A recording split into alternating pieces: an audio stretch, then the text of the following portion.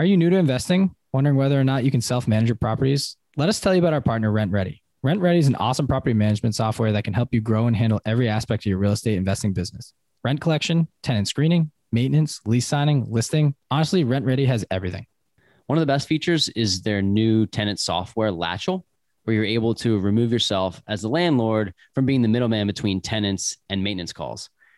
And it's also essentially a fraction of the cost of what you would pay for property management. Let me also mention that RentRedi is unlimited. All their plans are flat price. This means you can keep adding properties to your portfolio without having to pay more. You can close on all the properties you want, and RentRedi's price stays the same. Best part about it is for you guys is they've given us an amazing deal to pass on to all Weekly Juice listeners. You can get 50% off any RentRedi plan at rentredi.com when you use our code JuicePod.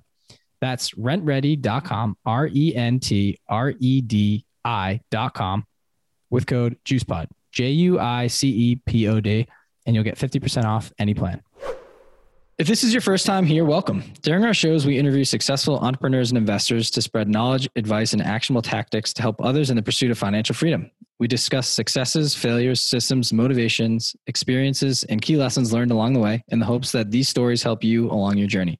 Tune in every Wednesday to get your weekly juice. If you've been here before and like what you've been hearing, please subscribe, share with friends, rate, and leave a review on Apple Podcasts. That goes an extremely long way for us. It's simple. Just click on your podcast app, type in our podcast name, The Weekly Juice, click on the reviews, and let us know what you think. The more ratings we get, the more eyes we'll get on our show, and in turn, we'll be able to provide you all with high-quality guests. You can also find us on Instagram at Weekly Juice Pod for daily content and personal finance tips to assist in your journey towards financial freedom.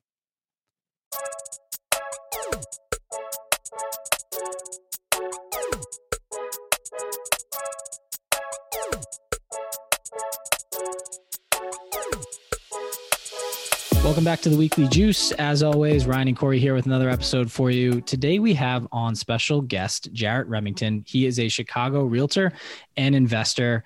He has a 16 unit that he owns. He has a duplex where he's house hacking, and then he also has a 14 unit under contract right now.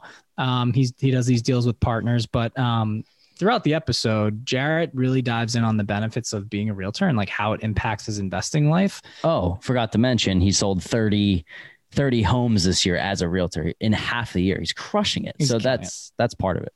He's killing it. He earns a high income, so he's able to essentially fork up some dough here for properties, but he also does use his network to jump in on deals with them. We caveat here, this episode will be a part one. Jarret had to run for business, and the second half of the episode, we're going to walk you through an update on our renovation and potential future deals that we're just tiptoeing around. Right? Yeah. Portfolio update. I think people are interested to hear our single family renovation and kind of like what's next for us in our portfolio, how things are going, timing, pricing, how, what types of renovations we're doing. If we didn't share enough at the end, feel free to DM us and we'll talk about whatever. We're happy to help, but we're supposed to have renters in there in the next couple of weeks. So we'll be moving on to the next one. Cool. Hope you enjoy the episode. Let's bring in Jarret. Let's go. Jarret, officially welcome to the Weekly Juice. Corey and I are thrilled to have you. We've been talking back and forth on Instagram for a couple of weeks now, and you seem to have a wealth of knowledge. You're doing a lot of things, investing in a lot of different spaces, and we're just thrilled to share some of your knowledge with our listeners. So if you could give a little background on yourself, who you are, where you're from, and how you got into real estate. Sure, guys. Thanks for having me on the show. So I'm Jarret out of Chicago, 28 years old. Went to Illinois State University, kind of grew up in the corporate ladder, and started in real estate. Pretty much when I was in the corporate ladder, I was working with builders, architects out in the industry, was selling fiber cement siding, which is called James Hardie siding. And one of my colleagues, Eli, who's my mentor and my team lead, he essentially jumped ship. He was doing it on the side, right? And jumped shipped. And he's like, hey, Jarret, like I need help scaling. Like I know you can take these clients for me and really scale the business to the next level, right? And he was doing about 19 million that year. And so when we came on, we did about 36 million last year. And then this year we've done 41 million so far. Our projections to do 60 mil And then on the side with my partners, another partners with other businesses, I own a 16 unit in Indiana. And then I bought a 2 unit that's fully rehabbed, which you can see behind me, last summer as well. And then we're under contract for a 14 unit closing August 31st. So that's like high level about me. So, yeah. So Jarret, what I'm really curious about is why real estate. So you have a real estate gig being a realtor and an investor. So what was it about real estate in general? Was it something in your family, or if you could just elaborate there, that'd be awesome. Sure. I think, sales in my family has always been a big thing. Startups has been massive. My cousin was the 27th employee of Uber and got to kind of semi-retire, at like 31. He's now working at a company called GoPuff. So just watching him has been huge. Also just watching my dad on that daily grind, handling national accounts. And then I just kept seeing my friends like out there trying to get rental properties in Chicago and rent, these real estate agents were just kind of like flaky on them. And I just felt like it'd be better. Like I felt like I could serve a bigger purpose, and really take what I learned in the corporate world and, be organized and bring a better product, right? And help people out there that are in need and also just need to find a place to live. And then from the, investment standpoint, I think just buying properties, like one of the 16 unit we bought, the owner was literally living in Toronto. These units didn't have showers in them. These people are taking baths. And I'm just like, I kind of I grew up in kind of like a blue collar, white collar kind of scenario. Like we were on food stamps and stuff like at one point, and, just seeing these people, like you feel for them. Like it's a bigger thing than just me and my partners. Like it's giving back to that local community and giving them a better place to live while not really increasing the rents at all. And I think that's the niche we're filling. And it's been really successful in both businesses so far.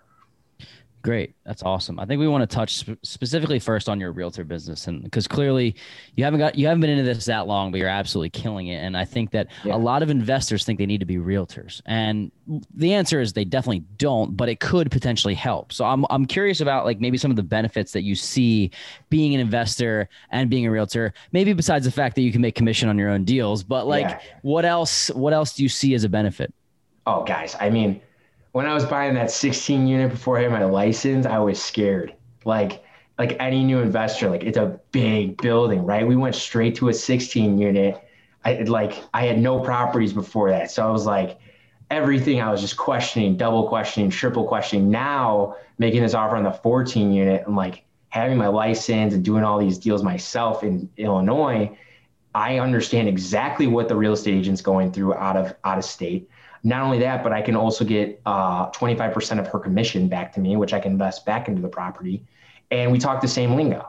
And it's crazy, like, being able to have that conversation with that agent out of state, in Indiana, and really know exactly what she's going through, what the inspector's going through, and just being able to relate to all of those people on that level.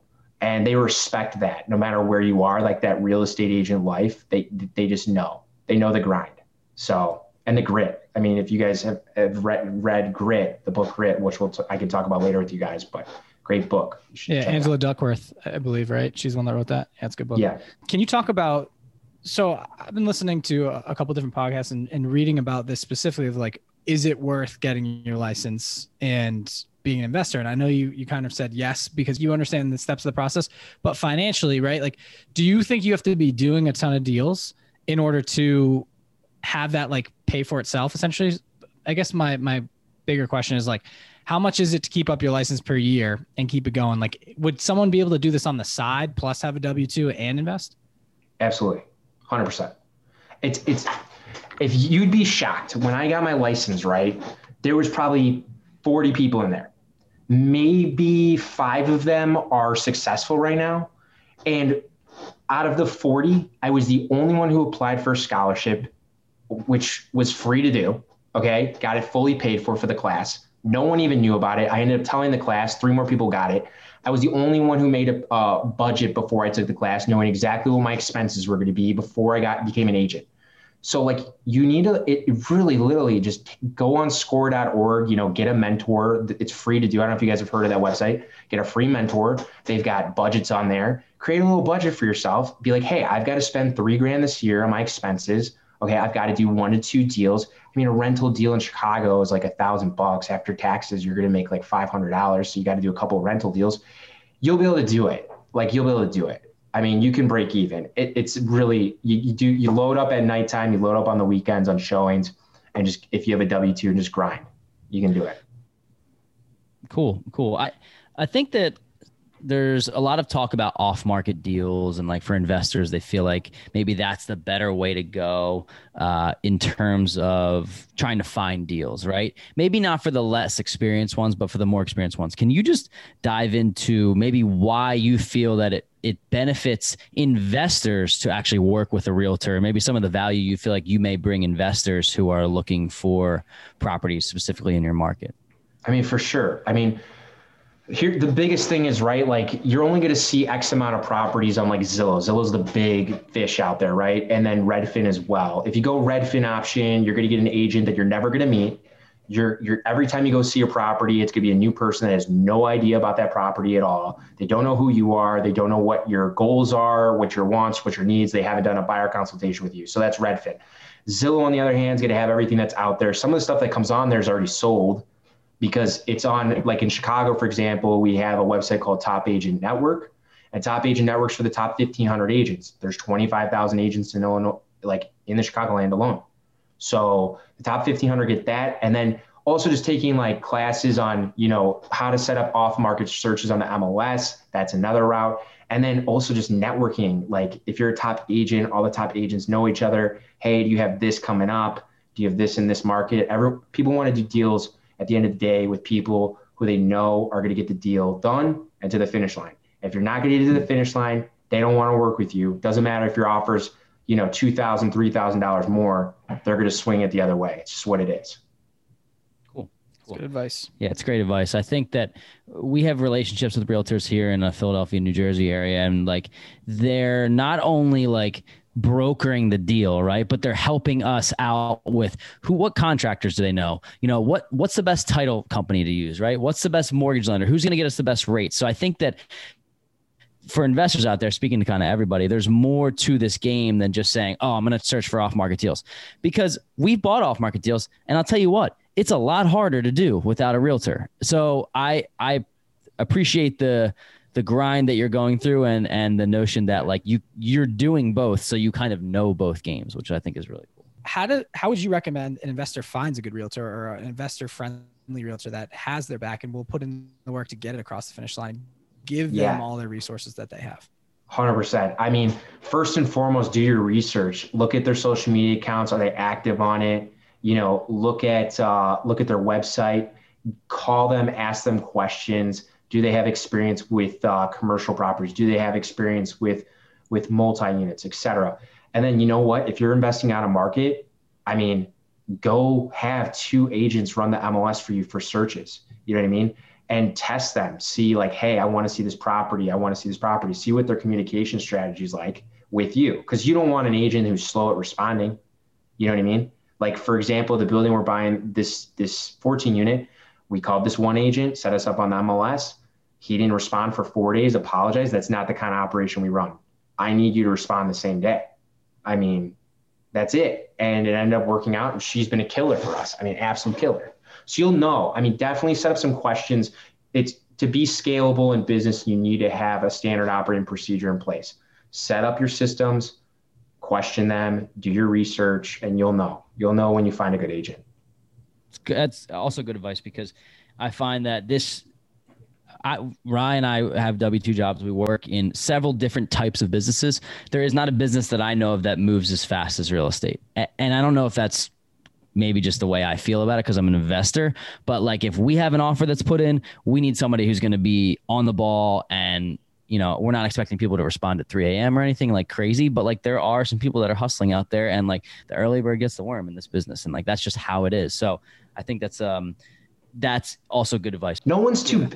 Anybody that's too busy just hasn't, they're happy being like at, 10 million, 10 million, 10 million, 10 million, which is totally fine. They're good earning a six-figure paycheck. But if you want to scale and you want to, like, for us scaling isn't about us, making more money, right? It's also about bringing that quality to more people, bringing that service to more people, and having that work-life balance, right? We're on call 24/7. I mean, it is what it is. We're psychiatrists, we're doctors, we're freaking lawyers, we're everything to these people, right? We're pointing them in all these directions.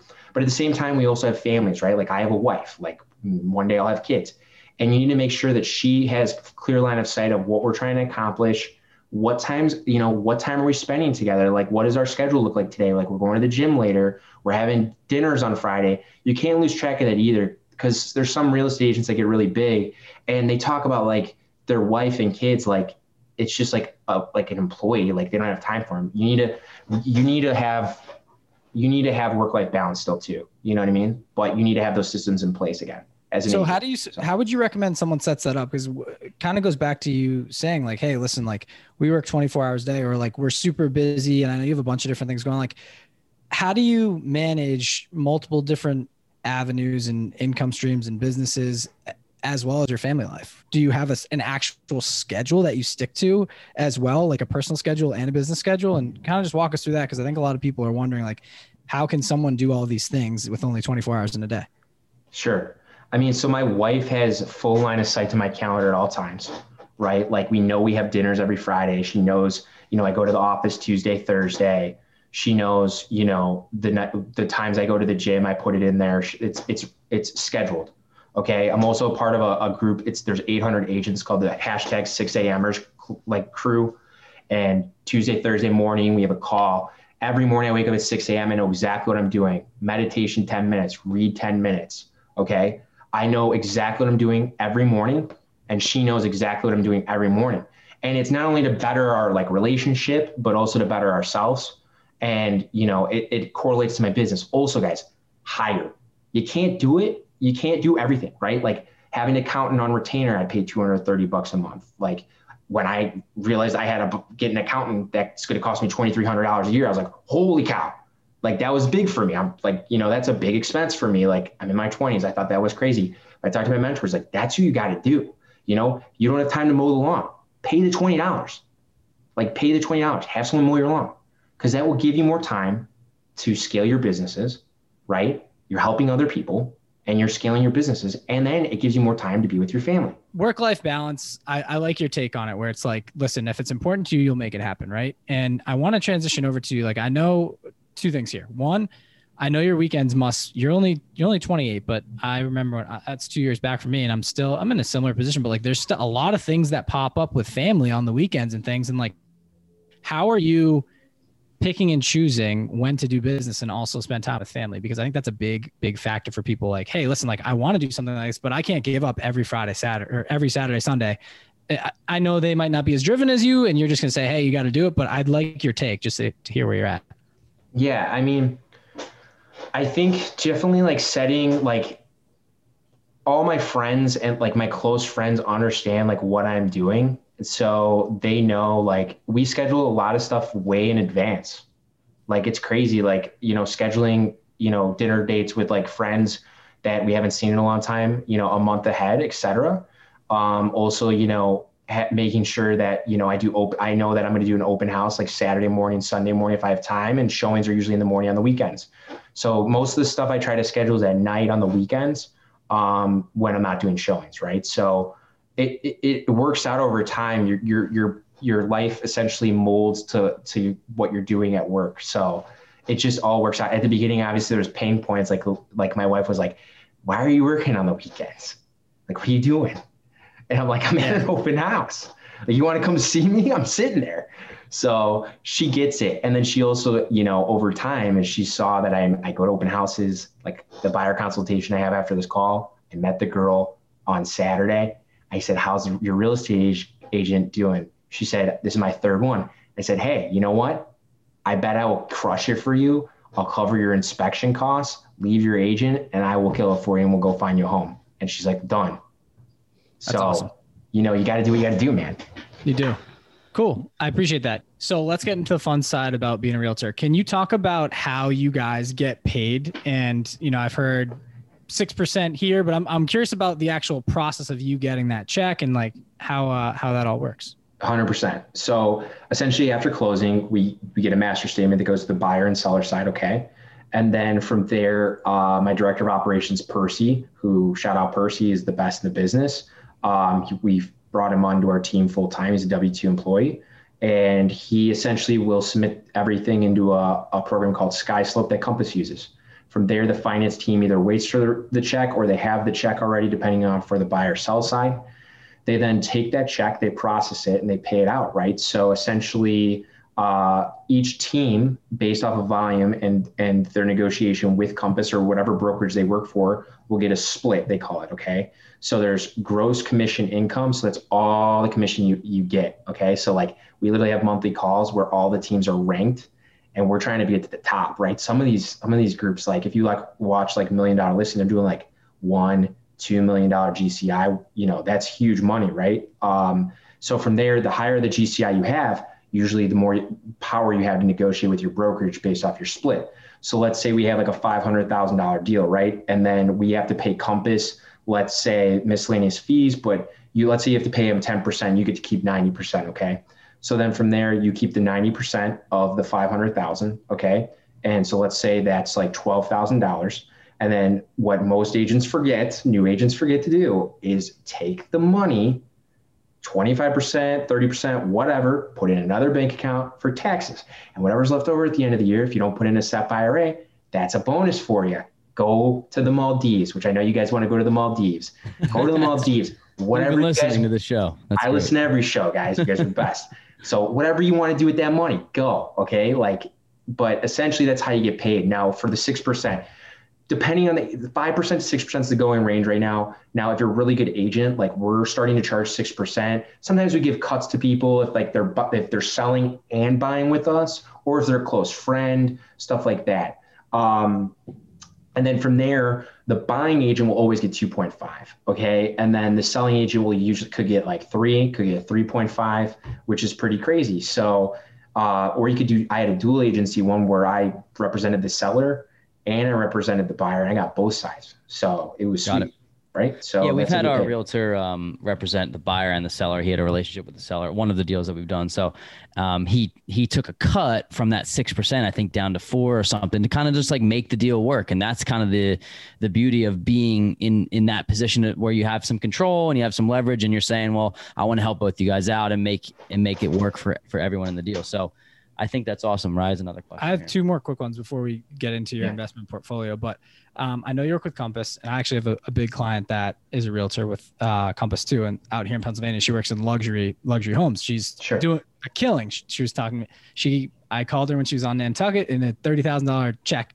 dropped into her bank account, and she had to pay her bill with us and did it very quickly and didn't hesitate. So it was just cool to hear that story. And I know that I think you said Compass just got its IPO, and it's amazing to like market, right? Like I'm curious of how does a realtor get new clients, and what software are you guys using to get your name out there aside from like social media? That's one of the questions. And then I know we also talked about the weekend work again, right? Like, is there a way maybe with COVID, or like, has there been a little bit more freedom for you guys to do deals over with technology, right? I'm just wondering if it's a new age here.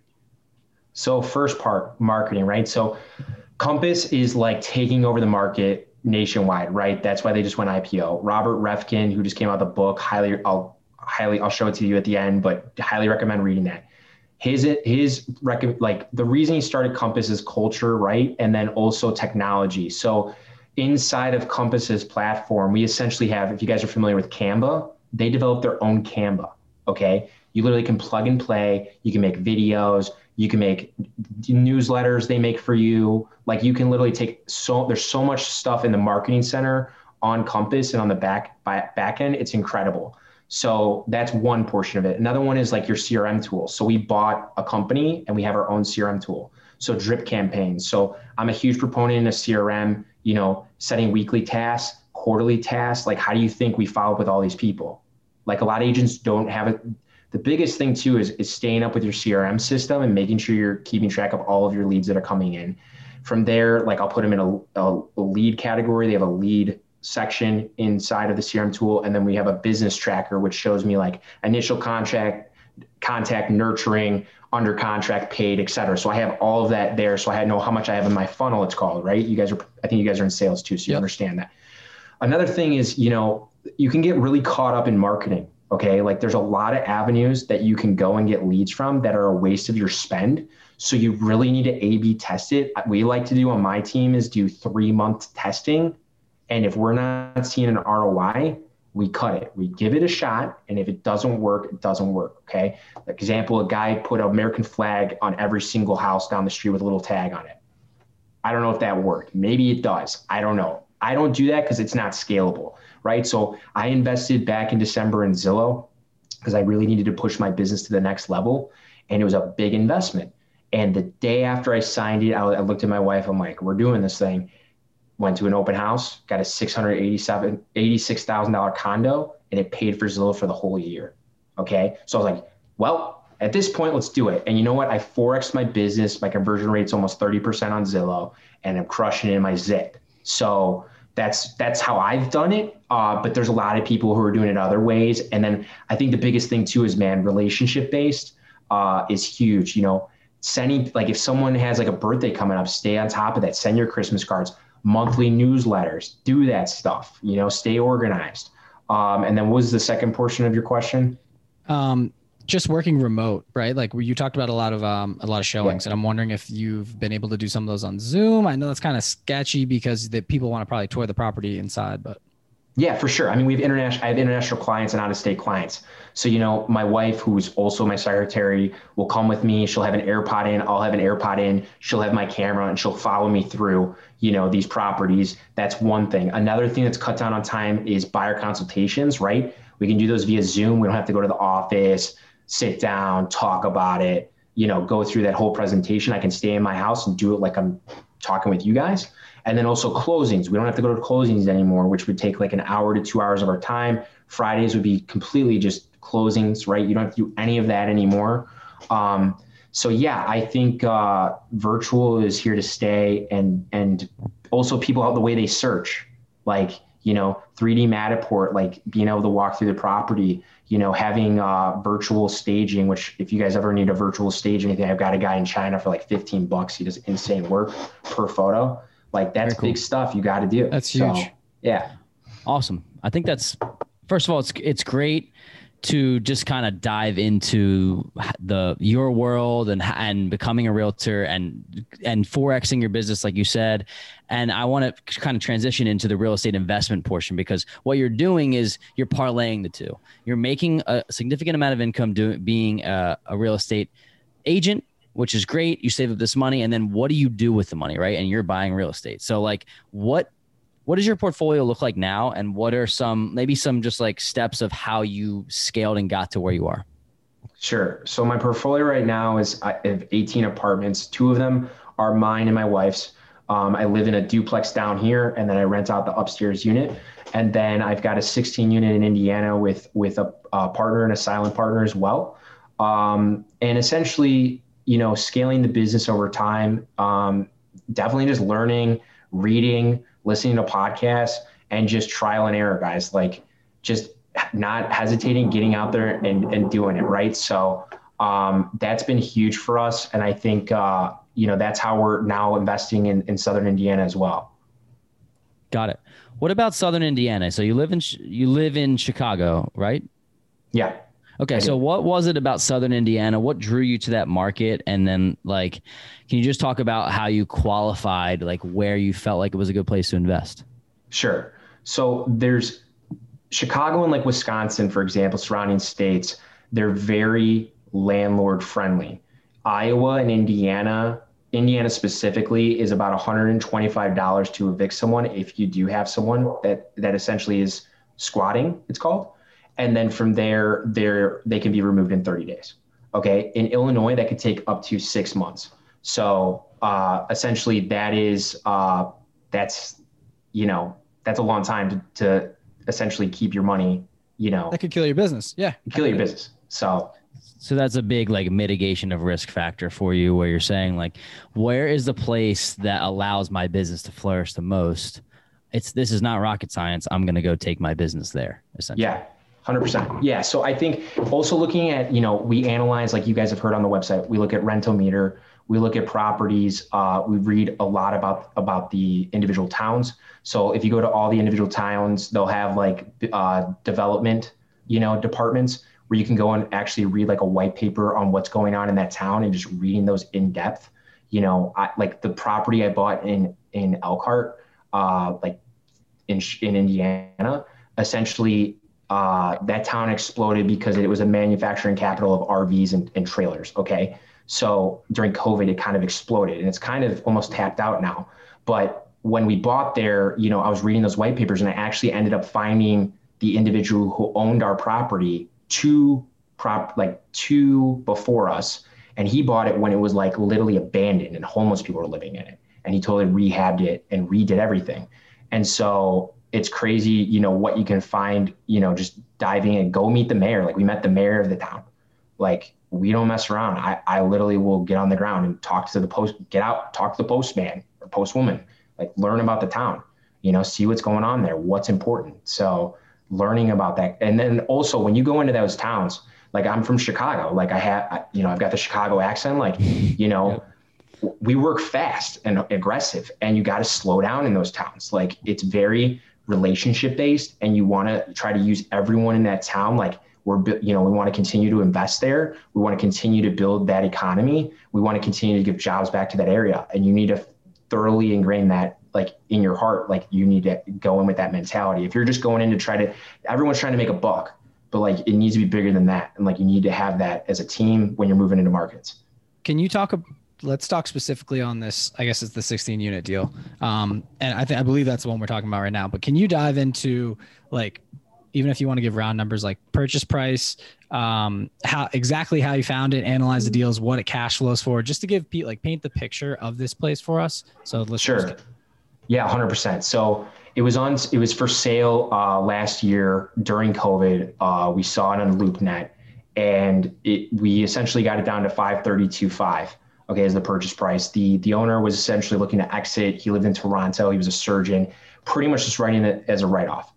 We were wondering why it was on the market for a while, and we did some research on it, right? And there was two factors with it. One, it was out of that 150-mile radius of Chicago, so people probably weren't searching that far. And two, we looked up, okay, are there sex offenders in the area? There was a couple in our building. And the reason was the person who was doing the property management used to work at pretty much a halfway house up the street and brought some of them there. And I was like, what are we to do? So our property manager was like, hey, this is what we're to do. This is our game plan. This is how we're going to get them, we're going to slowly transition them out of the property. And we've stuck to that game plan and we've gotten them out of the property.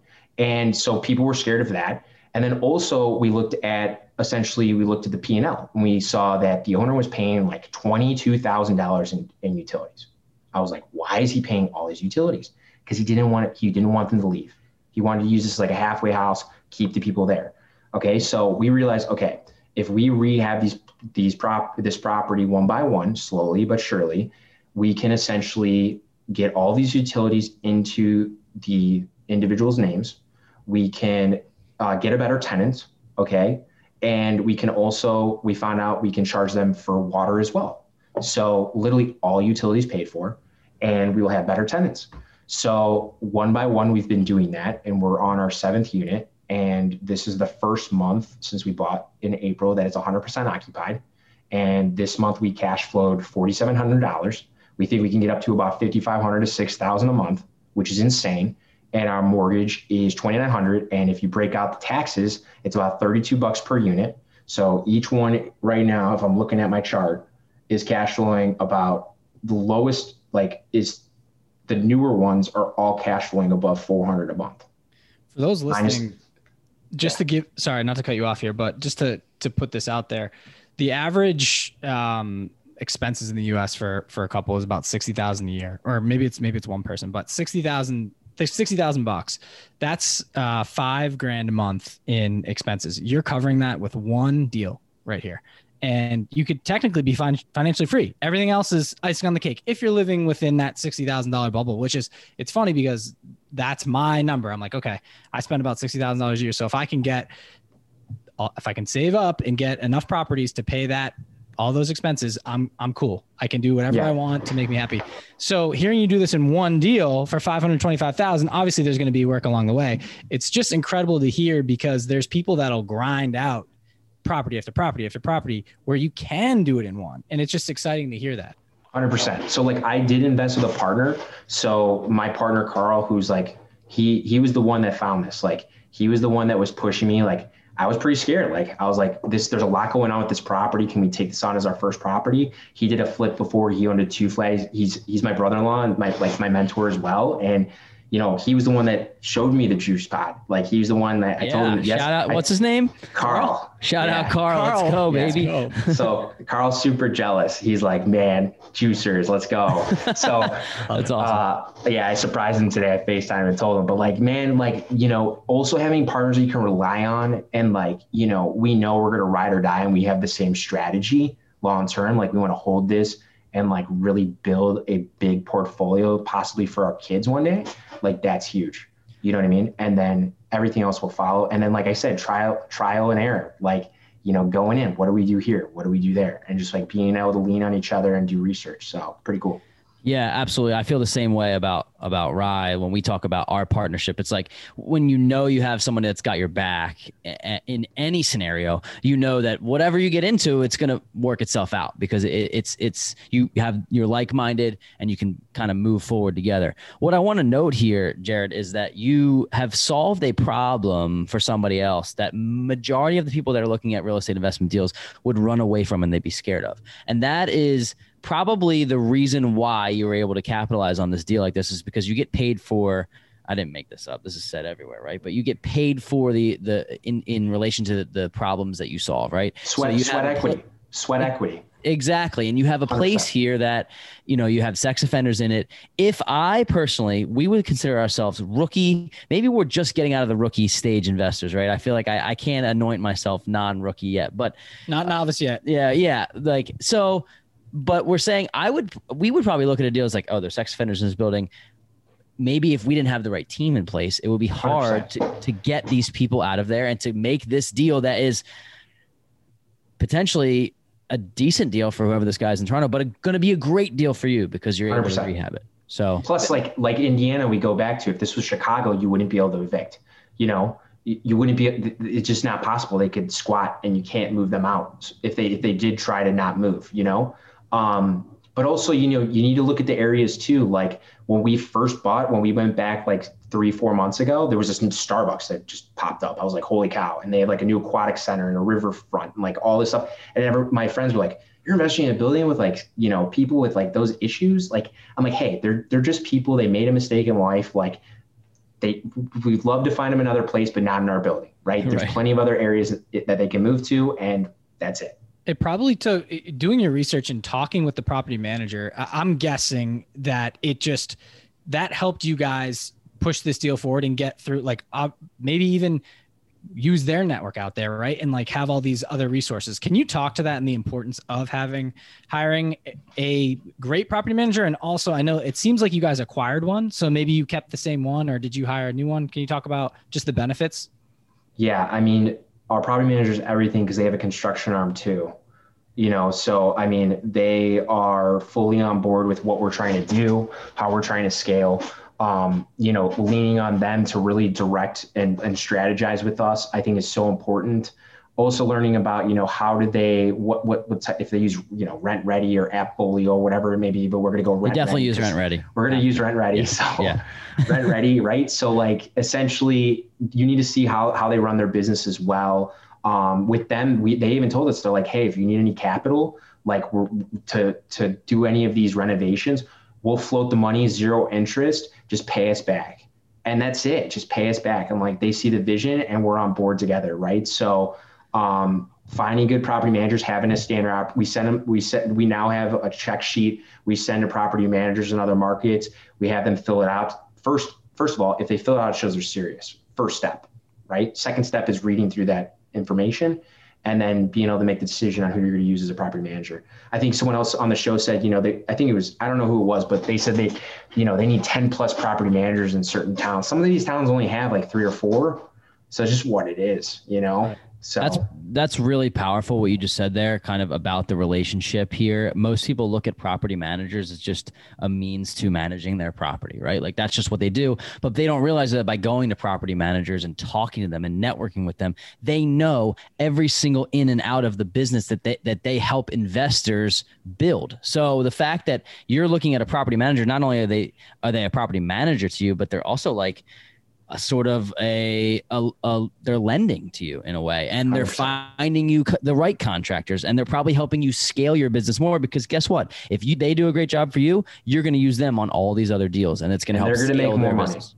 Exactly. So that is a tip right there that I don't think we've talked about in any episode. I'm going to let Rye go, but is that property managers, you just never know who you're going to meet by networking in the real estate business in general.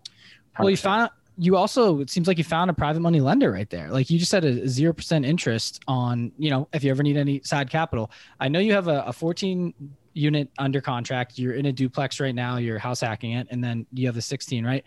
Have you used private money in a deal yet? Or if not, in your real estate business, have you experienced working with any private money or hard money lenders? Like what are you seeing in the market these days for people that are not using their own money and getting into deals? Yeah, there's definitely people that want to lend money. But essentially, like I have never worked with hard money. I haven't, but there's definitely people that want to invest with me and see what they're doing. But at the end of the day, like if you want to invest in the markets that I have, what I have built so far means something. So even though you're going to be a third partner, I may not give you as much equity because I provide that value, right? But one of the biggest things that everyone out there needs to know is, even if you're trying to buy a duplex or whatever it may be, like this duplex, for example, I used, it's called, highly recommend this website, usbanklocations.com. I called 75 banks to find the loan for this building. 75. Oh. I randomly just found the Excel sheet, like while I was looking through my G Drive today. Okay. Like if you want it, go get it. You can figure out how to get the funding. Like this property, everyone was like, you need to put 15% down. You need to put 15% down. Like, I don't get why I need to put 15% down. I have great credit. I found this specific loan. I found the specific person that would do this loan, and it's been an awesome loan. And that's how I got in this business. I mean, I got in this building, so 75 if you want to go get banks, 75 banks. I just want to highlight that. Like people are giving up after 3, right? And that's just, or they think it can't be done because they haven't called enough people. So I love that. That's interesting, actually. I don't want to skip over that. Like we use a mortgage lender, broker, I guess it is, and like they shop the loans around. And you are basically telling me you didn't have to put 15% down on this because you had great credit. You got even less. This was a $700,000 fully rehabbed two flat. I knew that if I rented out both units, it would still cash flow. So I was like, even with like 7% down. So I was like, I don't understand why I need to put 15% down. This is ridiculous. So I called one lender. He said he didn't know about, like he started talking about HELOCs, called this other lender. And he's like, there's this loan that essentially it's called Associated Bank. If you invest in lower moderate income tract areas, which this is moderate, we will lend up to you $643,000. Everything after that's on you. Okay. You need to take like a 20-minute little quick class. You need to make sure the other units rented out, which was easy to do because I'm a broker, right? And then from there, boom, you got it. What's crazy is I called the original lender, like someone that I thought I knew in the industry. He's like, oh, I have that loan. I have what? Why didn't you present that to me? You know what I mean? Wow. So there's stuff like that. But what's crazy is if I wouldn't have called him, the other lender who's really good friends with the banker messed up and told him it was 643 that they would go up to. And the original guy who didn't even tell me about this loan said he's looking at the 2019 numbers. It's actually 646. So he's saving another $3,000. So shout out that guy, but also not shout out that guy because he didn't tell me this loan even existed. Right. So wow. It's a grind. Even if you're in the industry, you got to call around, do your due diligence. So got it. Well, due diligence. Jarret, first of all, I know that we have kind of a hard stop here and then you have to go. We really appreciate you coming on. I think that this is in line for a part 2 of this interview. That's the way I see it, just because there's so much more that I think we'd like to learn, but we really appreciate the time that you did provide for us. And I'm sure you're going to be at your 100 deal goal or 100 unit goal before you turn 30, probably.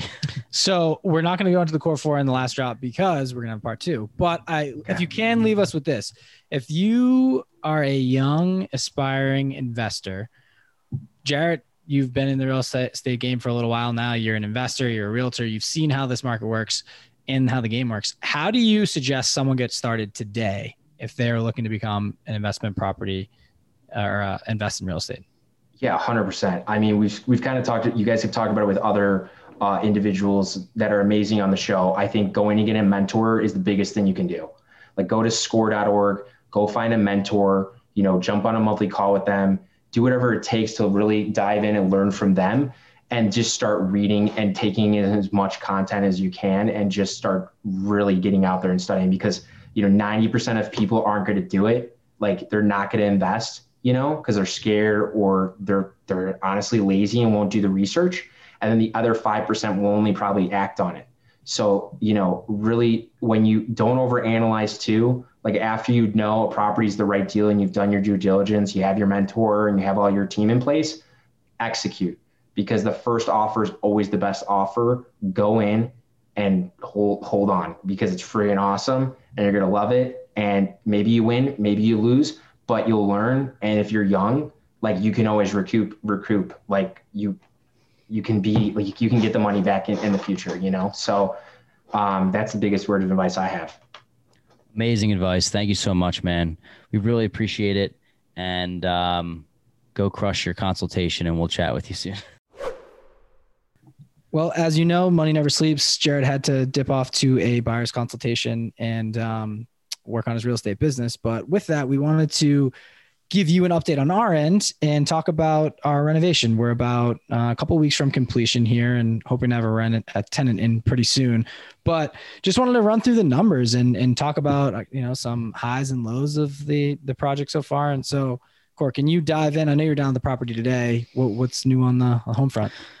Yeah. So I think, just for people that maybe don't know, haven't heard about the renovation that we're doing, essentially we bought a single family home for about $135,000. We're putting about $60,000 into it. We financed the renovation. So we're all in for $195,000. The property we got a pre-appraisal for what it should appraise for after. It should be somewhere around 230, which is great. So we'll have some equity in the property. Not an absolute home run, but it is a good deal. Essentially, we started the project in mid-May. We're probably about, like you said, 2/3, maybe 75% the way through.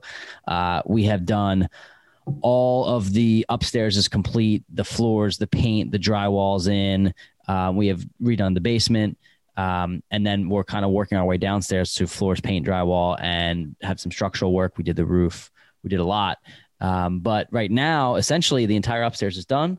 The downstairs is drywalled, and we are looking to have potentially a renter in there somewhere between $2,100 and $2,500 a month for a 4-bed, 1.5 bath in the area that we're in.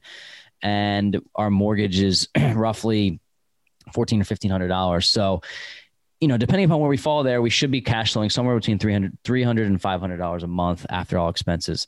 So we feel really good about it. It's taking a little bit longer than we thought. And just in terms of, actually, it's not taking that much longer, but it's just taking. The whole process has been a little bit grueling in the sense of, like, we started talking about this in March. Mm-hmm. It's now July. It's like, all right, we're kind of ready to be done. Single family home. Yeah, exactly. It's just funny because our previous deal that we did in September is a duplex, and we didn't have to do anything to it until the tenants were already in there. I mean, one tenant was in, we had to put another tenant in, but the process was quick. We had to put some paint on the walls, got someone in there, and then it was done. Now we're demoing a basement, repouring concrete, fixing the windows because water's leaking in, redoing the roof. It was like every room had something to be done. And it was just going from a small scale, like, touch up to a big renovation, not just cosmetic. It's going to feel really good once this is done. And one of the things that people have to realize when they're doing a renovation and getting a renovation loan, like the type that we got, is that, because they're out there and it's very possible to do, is that you have to understand truly how long things take. And we have a great team, but our one contractor said this is probably going to be 90 days. We're saying, do you think, can we get it to 60? We're probably going to be somewhere like 75 days. But you have to realize you have to be able to have these reserves in place. You have to be able to float. We've had a mortgage payment that was due July 1st, paid July 1st, and we don't have renters in right now. So you have to have this business that's able to sustain hits to your bank account, whether that's a change order for the roof because the wood went up in price, and we thought we were just going to have to put shingles on, but we actually had to replace plywood, and we had to front, a couple $1,000s there. And so I think the sustainability factor of like just keeping your eye on the end goal and realizing that in 2 months, none of the stuff that we're dealing with right now is going to really matter, because we're going to have a renter in there for $2,300 and we're going to be making $400 a month in cash flow. And it's everything in the house is essentially going to be fixed. Yeah. We definitely added some stress to ourselves because our GC that we hired isn't someone that essentially can float the whole deal and fund every project himself up front and has the whole team in place. Like, we put the team in place and gave him the subcontractors that we wanted him to use. But with that makes us in the weeds the whole time. And we have to manage each project. And the thing is, like, we've never done this. So we're learning the ins and outs of a house, rewiring certain things, the appropriate paint to touch up. And like, we're getting recommendations, but it's one of those things where we'll look back and we'll thank ourselves for doing it, because now we'll know how to run a show when everybody, if someone's not doing it appropriately. But it also gives me hope for future renovations when we do have a GC in there that's full body, right? That can do everything. It's like the stress is off of us.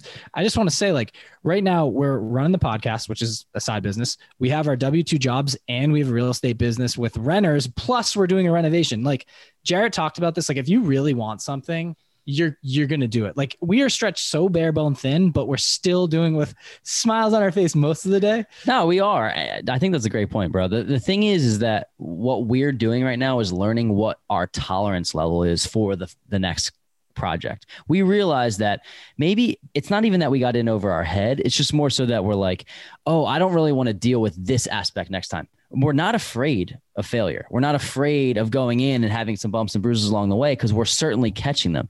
But just the fact that we're prepared mentally, physically, and our bank accounts are prepared for it, we're able to go through this process and say, okay, next time we're not going to do this, and we're going to do that. And we're going to hire the GC to do everything. And we're going to make sure that we buffer more in our contingency. We're going to make sure that we do different types of rehab. And in that, we're also always looking for deals. And in the fact that we're always looking for deals, we saw a deal that came up on the market in a neighborhood that we have our best cash flowing deal. And because we're always looking, you and I looked at each other, we're like, we'll figure out the money. Like, we got to go make an offer. So we just made an offer on a property that is 5 doors down from our best cash flowing property. And we realized that we're not going to have to put that much money into it up front.